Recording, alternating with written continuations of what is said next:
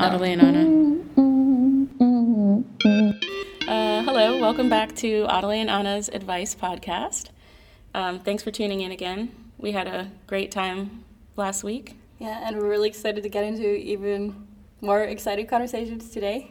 However, there's one thing I really felt was kind of, I should say about myself since last time. You said you were in a long-term relationship, and I remember saying that I was making better decisions now than before, and that's why I want to talk about these things. So I just wanted to disclose my relationship status, which is that I'm in a monogamous relationship with my boyfriend who lives in Norway, and I'm currently here in Maastricht, and we've been together 2.5 years.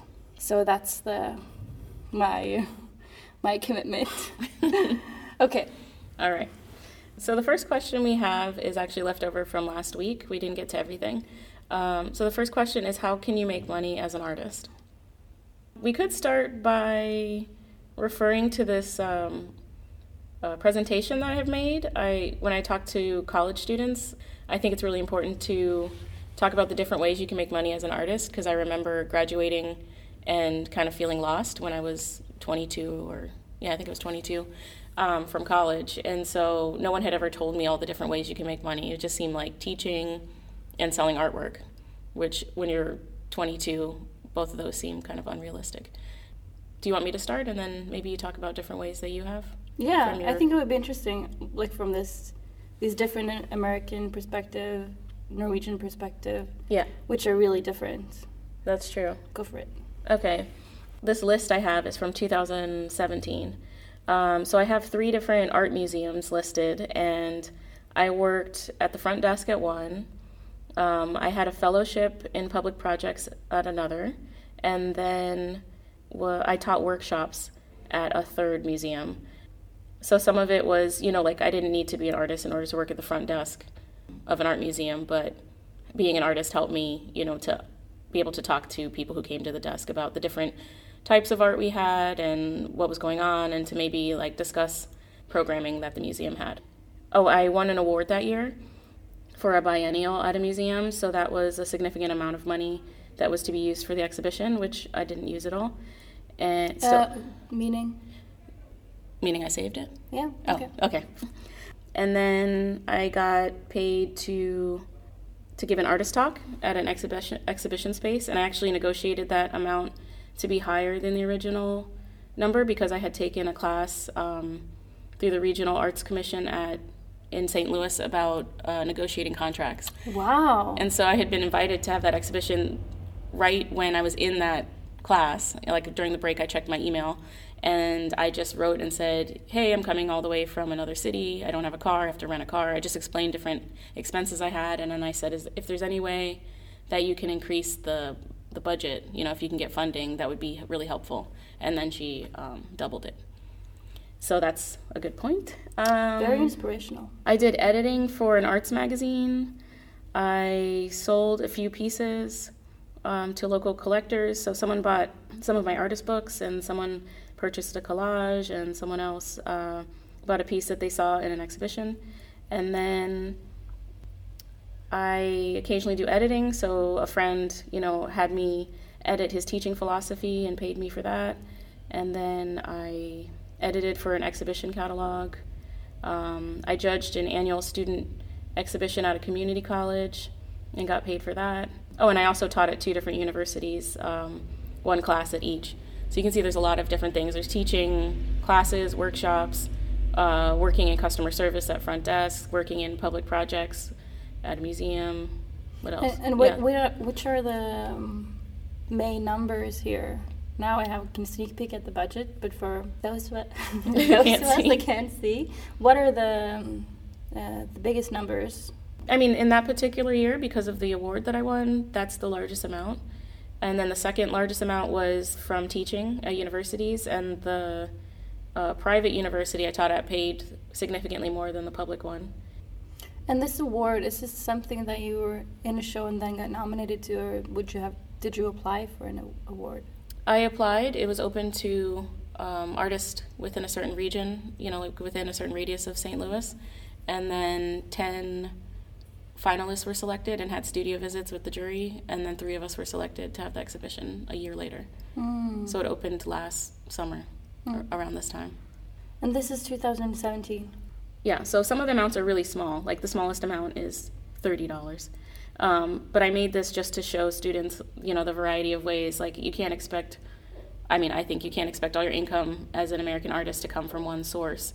And so the more sources you have and the more versatile you are, like for instance, I'm pretty good at customer service, so I feel like I can always get a job in something like that. And then also I think I'm a pretty good editor, and people have asked me, and then sometimes I actually, say, hey, I can edit this if you pay me, like you need help.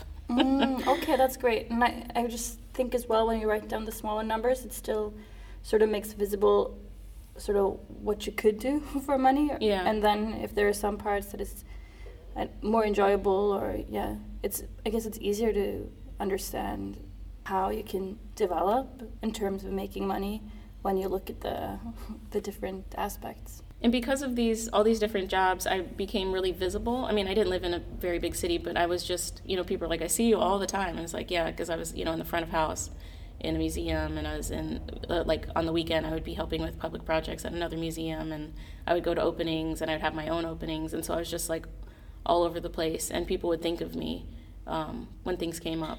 They would ask me if I wanted to jury an exhibition or something like that. That's I think that's also very useful advice in terms that it's actually that these kind of different roles is making you visible, and the visibility then can serve as people will think of you when they're like, oh, I need someone to edit this. Oh yeah, I just saw Adelaide the other day. Yeah. How about you? I also have different incomes, but I don't know where our listeners are from. But so I'm a Norwegian citizen, and I'm active.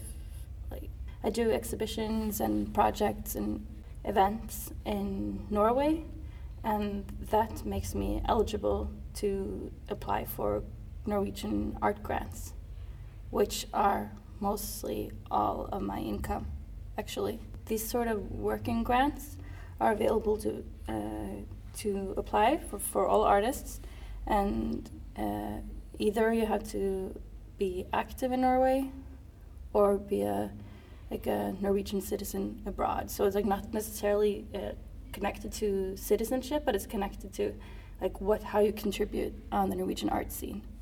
So since I was in, I think it was the last year of my master's, I didn't have any student loans. So I was working 3 part-time jobs at different museums. Also, like me. Like you. But I was also very exhausted, and I was just really thinking about this question a lot. How can I work with art in a way that will keep my mental health at bay? And how can I, make things work?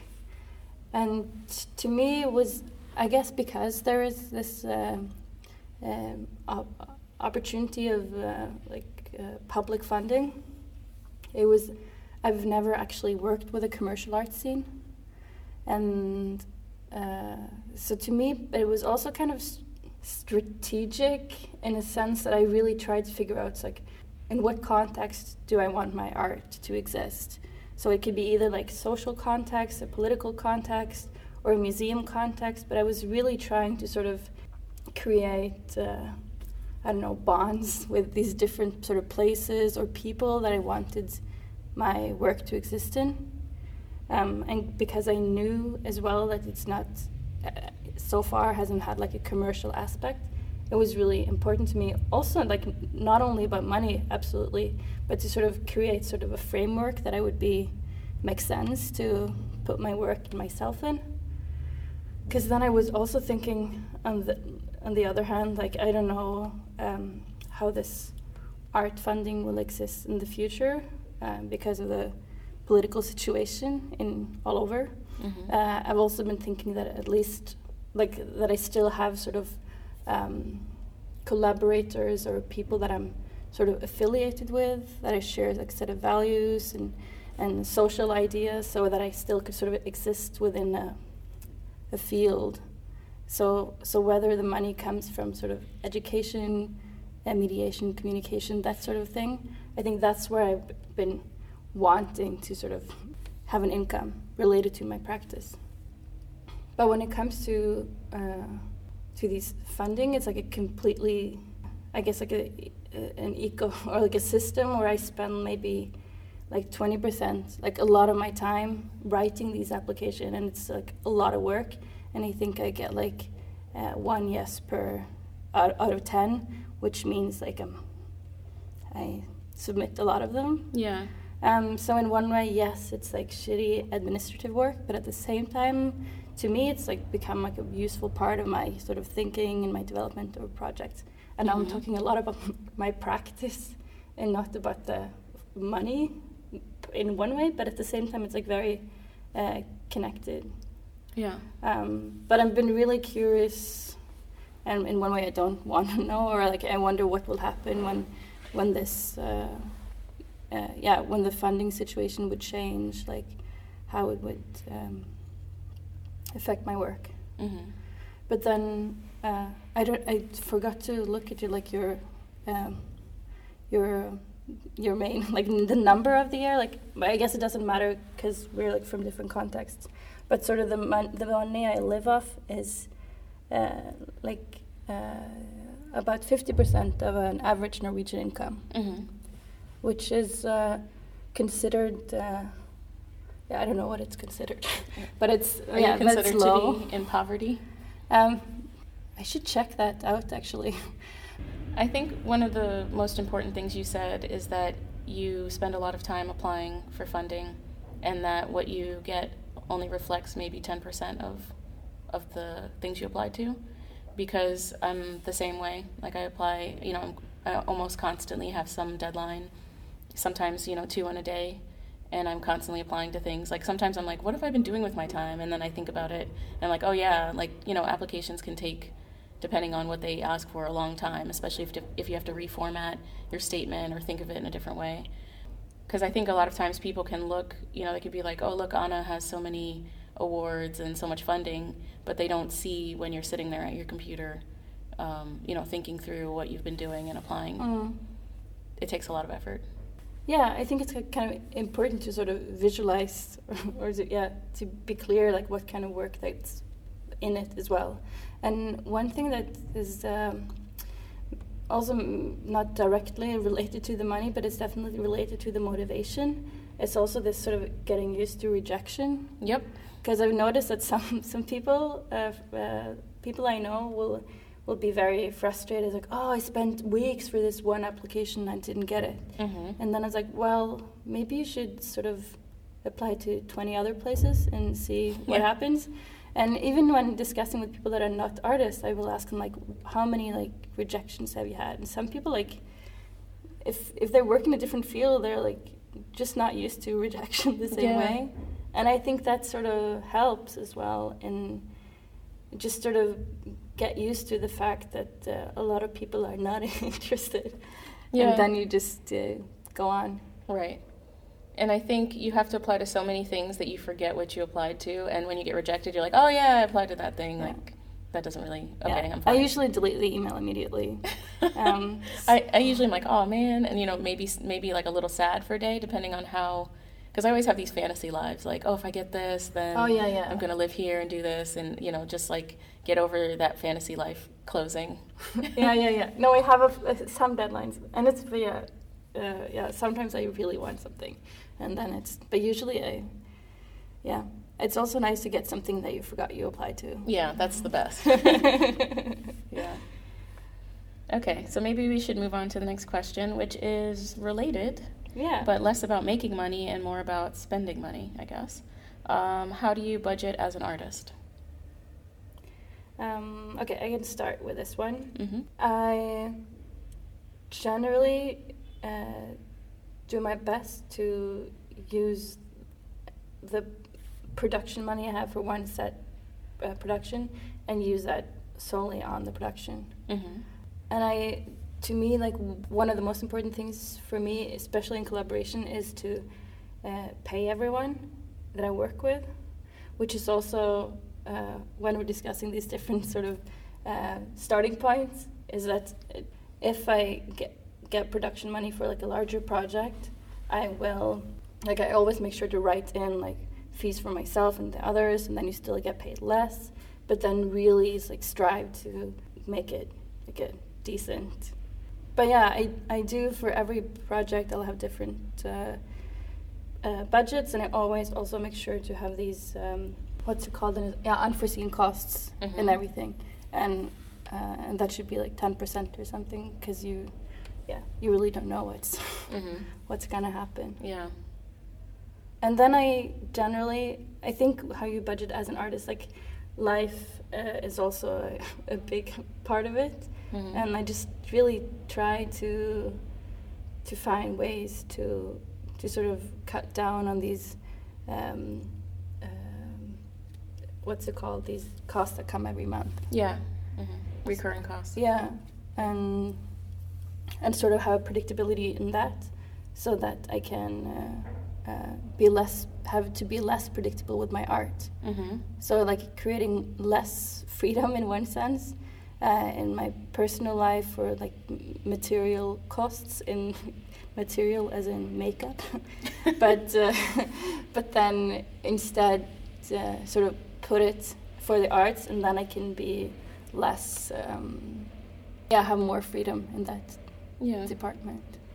I think maybe we talked a little bit about this last week. I don't know if it was on the podcast or just in general, but we were talking about like keeping your life simple and not what is it called, like not having a hedonistic adaptation where when you make more money you just increase your lifestyle. Does that sound familiar? Yeah. We talked about it on the podcast. So for me, budgeting as an artist started, and when I say as an artist, I don't mean just, my practice. I mean my whole life, because it's basically, that's what it is. Yeah. It started when I was about 23, and my partner and I lived in New Zealand, and we worked in customer service jobs. So like I worked at a juice bar and an art museum and a catering company all at the same time. But then at the end of each pay cycle, we would have no money. And it didn't make sense to me. I'm like, I'm working 3 jobs. Like Wellington's an expensive city, but it still didn't make sense. And so we started writing down everything that we spent. And we realized in 1 month we had spent $400, like New Zealand dollars, on snacks. Wow. Just like you have a long day at work, and then you walk by a convenience store and you're like, oh, I'm going to get an ice cream bar, I'm going to get a whatever, and just like buying little snacks, spent that much money. And I think a lot of people probably, if they were to calculate how much they spend on alcohol or going out with their friends, it would be shocking. And if you're like, where's all my money going, and you don't actually keep track, then you don't know where you need to change. And so when I did that, I was really shocked. I was just like, what? You don't expect, like, that sounds outrageous. So then I started like planning ahead for what I would have on me, or making my own, like if I found I was buying like a muffin every day, then I would just make my own muffins at home and freeze them, and then just take one every day when I left. And then we started using, first it was paper, then a spreadsheet, then my brother had started using this program called You Need a Budget, and at that point you only paid once, and then you just paid again whenever they updated the software, so you could have it for years. So from probably 2015 until recently, I paid once. I think it was like $50 or something, and then you have this program and you can sync it with your phone, and if you have a partner you can sync it. It's all gets synced through Dropbox. Now they have a subscription-based model that works off of the internet, rather than, like, it doesn't go through Dropbox anymore. But that, I think I always advise people that it's totally worth it to have that. Do you upload things, or is it connected to your banking, or how does it work? It can be connected to your bank, but I prefer not to do that. So I put in every purchase. Like if I spend $1 on something, I put it in there, because I want to know where all my money's going. And then it has really cool reports where you can see your income versus your expenses. You can see your net worth. You can make your own categories. So like I have a whole art category, and then For instance, like if I have a grant to do a specific project, I can make a category with the name of that and then the amount that I received, and then whenever I buy something, it comes from that category, and so I can see how much I have left right away. Wow, this is great. I also did in 2015. Mm-hmm. I did kept all my receipts Mm-hmm. to do, like, you understand like what happens Mm-hmm. with my money, and even more than habit purchases, I noticed that I have a tendency to, I don't know, I haven't checked it in later on if it's like concurs or if it's the same time as like my ovulation or something, but it really is like maybe once a month or at some points I will like spend more money Mm-hmm. on like something not useful. Is it related to when you get paid? No, not necessarily. Okay. It might have to do with my cycle. Mm-hmm. So it's like, so then I was like, okay, more than like these expensive habits, it's like I just have to, on some days, like I might leave my card at home. Mm-hmm. One thing I do with things that I think of as, expensive things that I don't need is I tell myself if I still want it in a year, then I can have it. I want that app. They now do it on a yearly payment or a monthly payment, so it's more expensive, but I think it's really worth it. And when it comes to taxes, you can just click on the reports, and then, at least for, I don't know how taxes work in Norway, but at least for American artists, you can see, like, it's very easy for me to separate things into categories and then see what I can write off. Mm. So, like, I have art supplies category, residencies, and then you can put little flags. Like a green flag for me means it's art related. So if I, went to lunch with someone and we were talking about something, professional, then I would mark it with that. Mm. And so then I can have a whole category of, like, expenses from, they're not art supplies or, like, flights to go to, residency or exhibition, but they're related and they can be written off.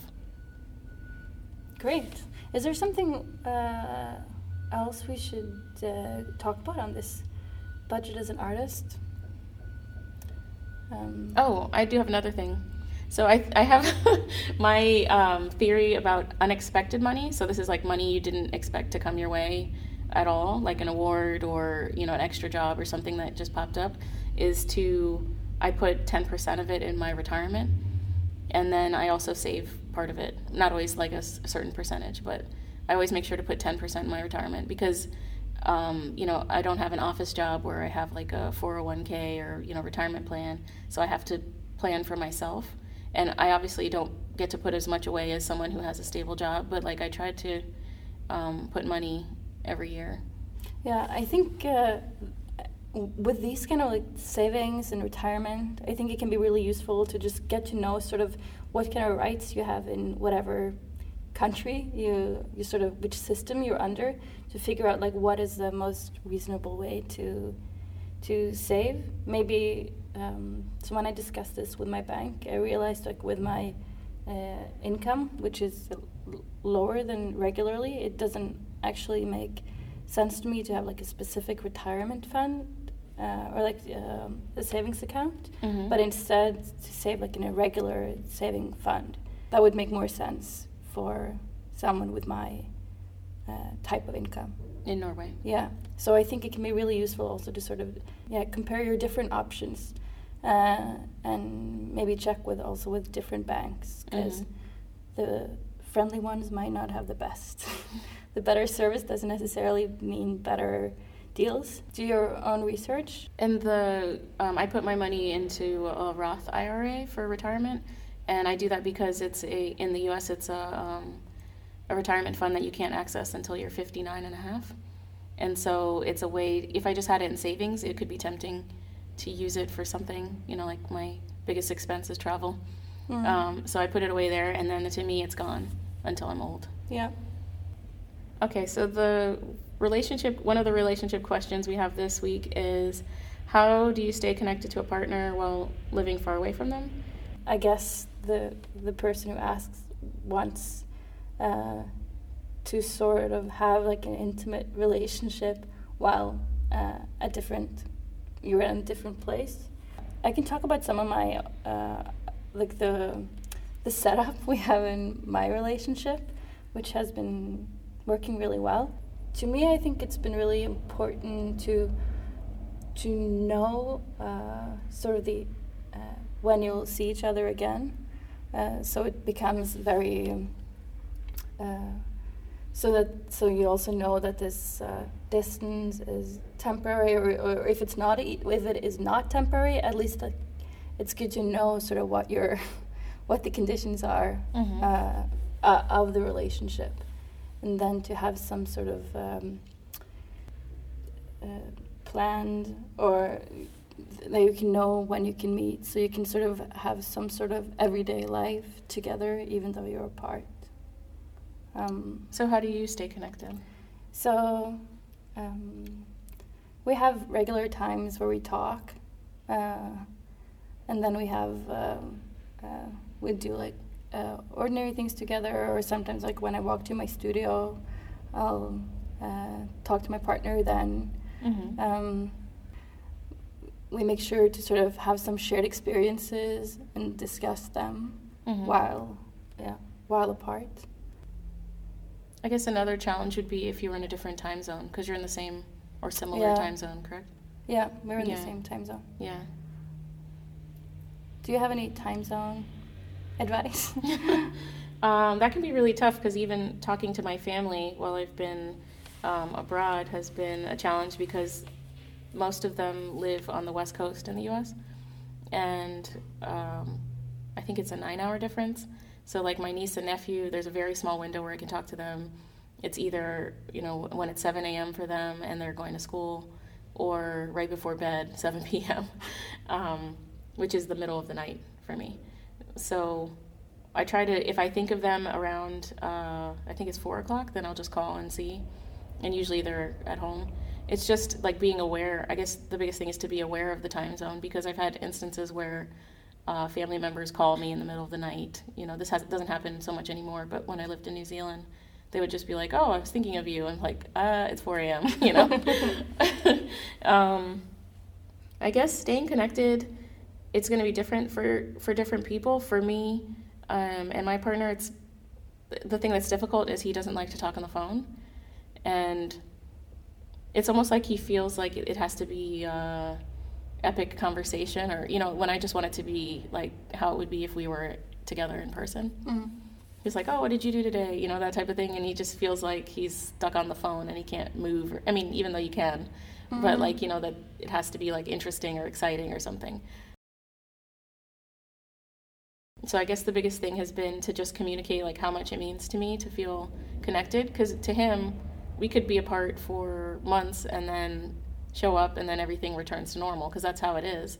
But for me, that doesn't sit well. Like I need to, be connected. I want to know what his day's like, and I want him to know about my day. So just communicating how important it is to me has been helpful, because it's, it's been like we are apart, I wouldn't say quite often, but like, every year we're apart at least a month or a few months when one of us is doing a residency far away.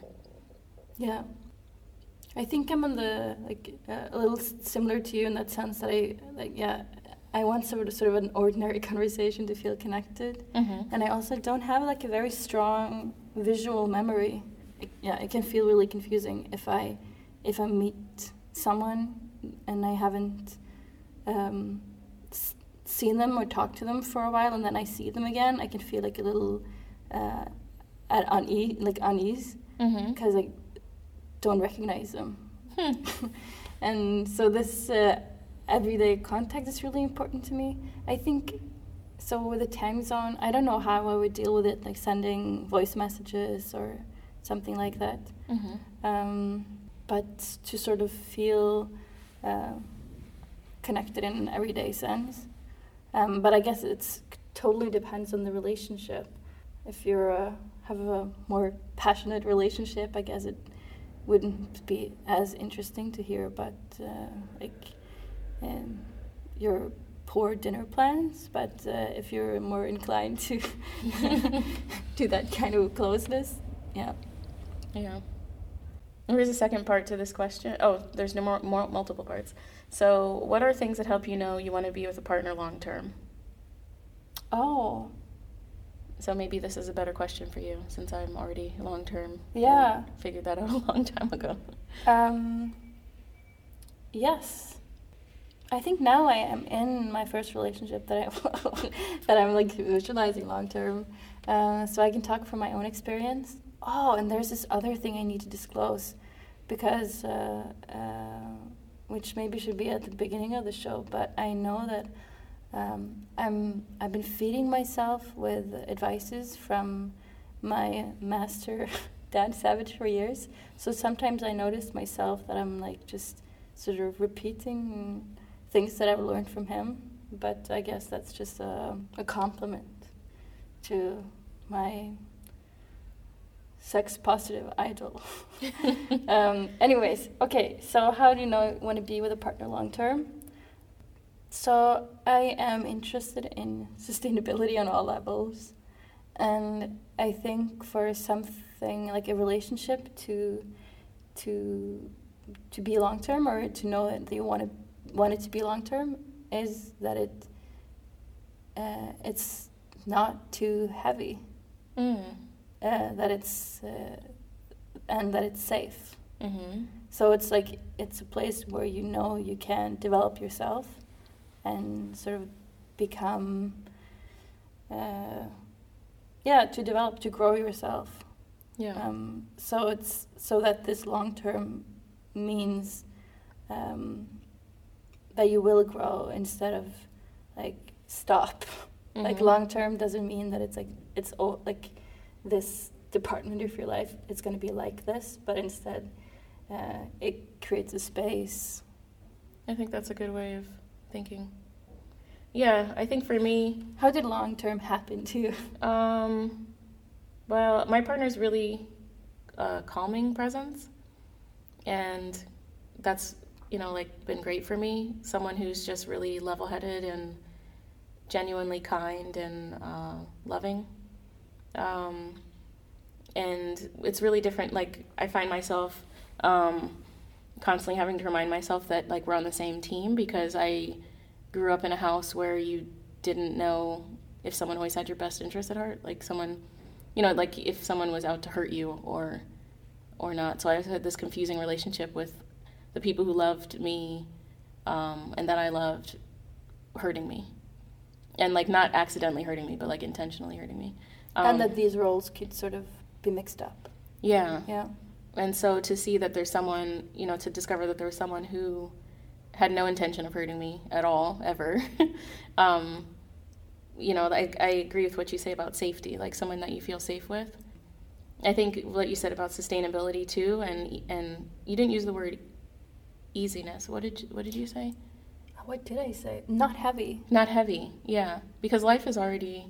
It's already heavy. And I'm sure, throughout life, with your partner, you encounter things that are heavy. Like, there's going to be losses and, struggles. But the everydayness of being with that person in good times shouldn't be heavy. No. Yeah, no. And I'm really happy you said that there will be heavy times. Because, there will. Yeah. And there's something about, like, when it's heavy, you know that there are other days that won't be heavy. Because there is this... there is, like, this... lightness, or this maybe not easy, but like an ease at the core. Yeah. I think you have to be with someone that you're comfortable with. It might take a little time, but I think it's strange when people are in a long-term relationship and they hide very basic things about themselves from the person. Like, they won't go to the bathroom in front of them, or they like wake up and put on makeup before the other person wakes up. Just things that are like prevent you from just living your life the way you... I don't want to say the way you would as if you're alone, but like not having this hidden self. Mm. And one way I think it's like it's somehow a little bit relates to I haven't thought about this before, but like maybe the way I think of money or budgeting, these prioritizations, like that sort of I want to keep my energy for where it's important, and with a relationship, like for example, what kind of energy do I want to put in a relationship? Is it to try to be this way to satisfy my partner, or can it be or can you be with your partner in a way that you don't have to try to be something else. And then when you don't spend your energy in trying too hard to do something that's difficult, whether it's fighting or putting on or looking really good, I don't know, whatever it is that doesn't feel productive to yourself, then instead you can like invest it. I mean, bad to use the word invest, maybe. No, but to invest it for something that's good for both of you. I don't know if that made sense. I think so. Okay. And I think also someone, you know, like in terms of deciding whether you want to be with someone long term, do they seem to, I guess in a way, be your cheerleader? Like, are they excited when you're changing or growing or developing? And are they someone you could change with, or do they expect you to stay the same forever? You know, because I think if you're in a good relationship, I mean, I think over your life you should change. Like, the more you learn, you make better decisions and, you know, hopefully become, like, more compassionate and, like, will that person feed into that, or will they be threatened if by you changing in positive ways? Definitely. Cheerleader. I can say something. So I grew up in a quite conservative religious context, and I remember I learned that there was this that there are many people who are the right for you, and you just have to choose. And at the same time, if you sort of mix this up with sort of sex negativity, it can be a little poisonous, actually. So I decided early to get married. So I was married for a couple of years in my early 20s, and it was a lot related to like less emotional arguments. Like, I would think this is long term because this person has these and these qualities. So it's good for me. So it was like I had to use all these arguments to myself to somehow make it logic. Oh, this should be long term. But these like should, and I think this, if you have to use that kind of reasoning to think, should I be with this person long term, like, then it's maybe not the match you want. You shouldn't have to justify in the beginning of a relationship. But I guess then also depends like how long in you are in a relationship when you're asking this question. This question seems maybe like, well, I guess it could be the beginning of a relationship, but it could also be someone you've been with for a long time and you're trying to decide, like, because a lot of times people base things on other people they know, you know? A lot of people don't know what goes on in other relationships naturally. So they might think like, oh, you know, is this normal to feel this way, like to be questioning this, or should I just automatically know I want to be with someone? Because I don't know. I think society tells us a lot of times that it should be easier than they are. I guess as well, the idea of long term is a value for many people, but at the same time, here in the question, I mean, like, long term isn't necessarily the best thing for everyone. And like, even though something is not for long term, doesn't mean that it's not valuable. Or I think maybe the last thing I'll say about this will lead into the next part of this person's question, because it's a 3-question question. I think to be with someone long term, you have to be able to talk about anything, because you're gonna face a lot of things, and you need to be comfortable talking about money. You need to be comfortable talking about what you want and what you need, and about your body. And the next part of the question is, so they said, if you're up for sex questions, what are things that help as a woman if you're having trouble climaxing, especially with a partner when you're good by yourself? So I think, you know, if you're going to be asking this question, you need to be comfortable talking about sex with your partner, with a long-term partner. I mean, even short-term, but especially a long-term partner, because especially if it's a monogamous relationship, because that's the one person that you're going to be having sex with. Oh, yeah, okay, because this is all from the same person. Yeah. Okay, it seems like there are some conversations ahead. And dealing with this question in particular, I think it's really important, especially for people with women or people with vaginas, that most people don't come through penetration. So it's also, it sounds in the question, or I assume, that that's what they're asking about. So that's really not like, most people do have trouble climaxing if it's only by penetration. Yeah. And I think, there's a lot of unrealistic expectations for sex that come from watching movies. Yeah. And they're very centered around male orgasm when you see like heterosexual love scenes in movies, because the sex ends when the man comes, which is completely ridiculous. Because it doesn't end. So basically, there's a part where, and now I'm also assuming that the partner is male, as it says like as a woman earlier on. Mm-hmm. What the person is also saying that it works. That the person is like good by themselves. So I'm wondering, does that mean that the person does climax when the person is masturbating on it by herself? Yeah. Or with a partner, and probably just by herself. Yeah. So then my advice is to masturbate along with your partner. But then if that's difficult or new, you can like find like ways to ease into it. Mm-hmm. So for example,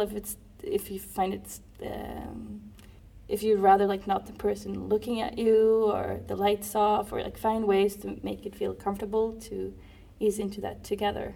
Yeah. And you definitely have to be able to talk about this. Like, you have to be able to talk about what you want, what feels good. Yeah, because if you're fine by yourself, what are you doing? And how can that be incorporated into, sex with a partner? Yeah, definitely. And maybe, so you can teach your partner how do you do it yourself, whether you use toys or not, by sort of, have a little sex ed with your partner. Yeah. Yeah. Mm-hmm. Which can be really hot. Yeah, definitely. Well, I hope this is useful for you. But it really does sound, though, that it's the person, when the partner is there, that's when it's more difficult. Yeah. And I think just reading from this question, it sounds like you have a long-distance relationship. You're trying to decide if you want to be with this person long-term, and you want to be able to climax when you're with your partner. Which, if you're apart a lot, then maybe there's a lot of pressure when you get together, and you don't have that kind of daily time to get to know each other, like each other's bodies. But does this mean that this person might really benefit from phone sex? I mean, it depends, because, people have different things that turn them on. Like, some people it's visuals, some people it's audio, some people it's, they have an amazing imagination. So it depends. I mean, it might have to be video sex. Yeah. It sounds like there's like a great range of possibilities to explore here. Yeah. A lot of things, you have to work towards them over time. And like, the more you get to know someone and know their body and know what they like, I mean, this your partner should be caring about what you like in your body, and it shouldn't just be like penetrative sex and then expect that everything's going to be great for both of you. I don't think that's... Oh, suggestion. Mm-hmm. Another suggestion. You could also use, like, if you're meeting up from time to time, you can use sort of the in-between time, as like, think of it more as like foreplay or something as well. So it's not like when you meet, that's when it's like a sexual connection, and not in between, because that can be really weird if it's like 2 months and okay, now this is happening. Yeah. Okay, so you can let us know, by asking another question if we didn't, thoroughly address everything, and then we could answer it next week or the time after. So we are actually going through all your questions, and so stay tuned, because we'll go through them all, but I think it's time to wrap it up. But please send more questions. Yep. And keep tuning in, because next time we will talk about tips for coping with the instability of being an artist. finding, or better yet, finding stability in a world of unknowns. And then another question that we have that we didn't get to is, what do you think of polyamory? Yeah. Okay, well, I'm excited. Yeah. Yeah, and send us more questions. Yep. And feedback. Thanks for tuning in. Bye. Bye.